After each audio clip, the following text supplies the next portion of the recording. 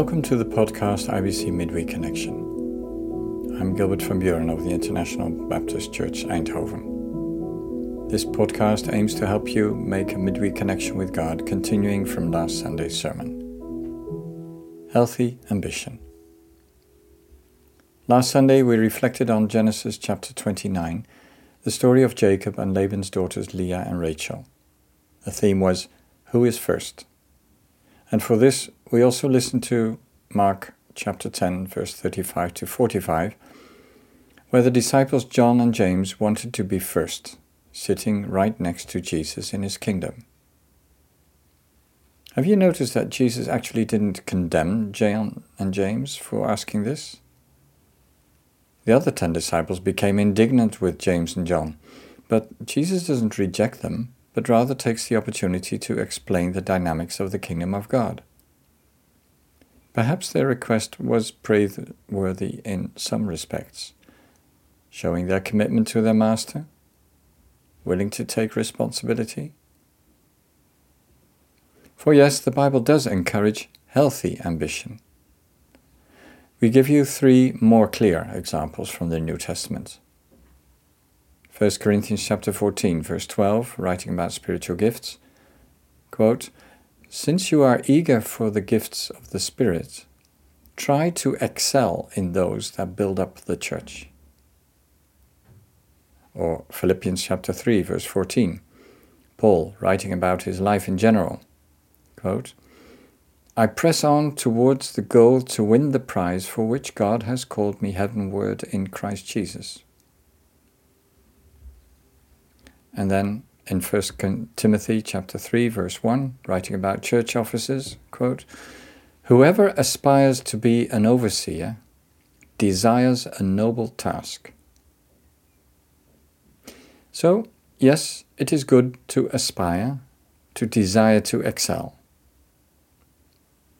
Some of you may be acquainted with Oswald Chambers' daily devotional entitled "My Utmost for His Highest," in Dutch, Geheel voor hem.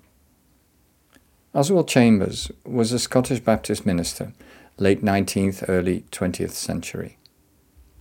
In this famous book he writes, "The great enemy of life of faith in God is not sin, but the good which is not good enough. The good is always the enemy of the best." End quote.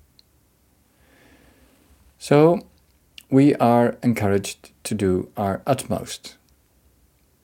But when does doing our best become selfish or unhealthy?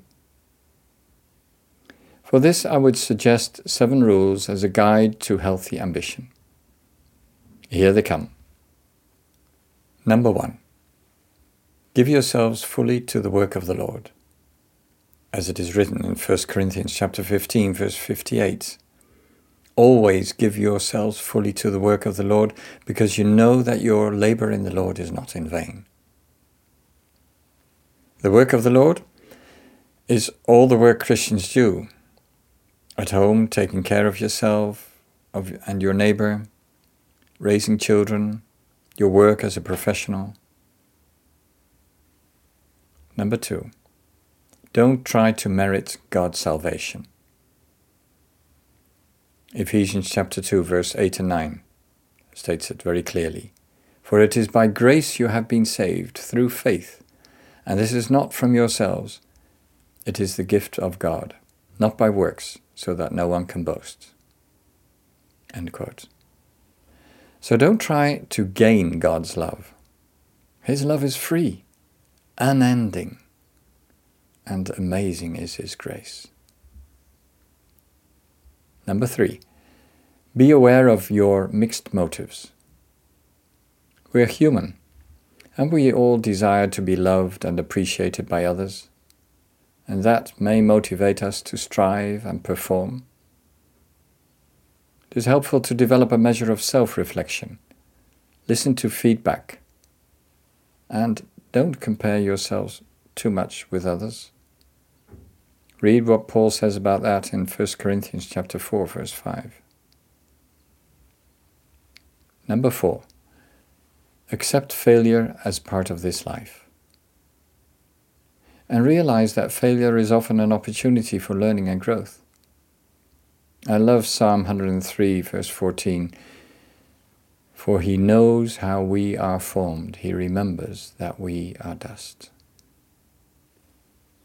Number 5. Celebrate Sabbath. Set boundaries to your work, your ministry, and your efforts. Sabbath means literally stop.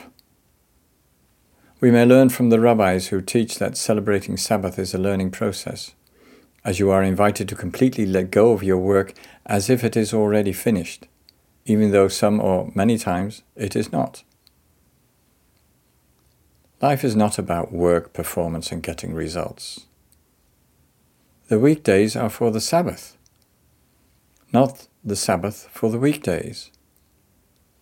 For during Sabbath we celebrate God's creation and salvation, a time of enjoyment and fellowship, free of the pressure of performance. Number 6. Invest in your prayer life. He is Lord. I love Psalm 127, the first 2 verses. Unless the Lord builds the house, the builders labor in vain. Unless the Lord watches over the city, the guards stand watch in vain. In vain you rise early and stay up late, toiling for food to eat, for he grants sleep to those he loves.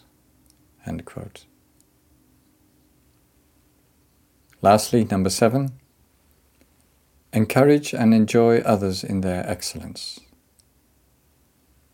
as Paul does in 1 Thessalonians chapter 4, verse 1.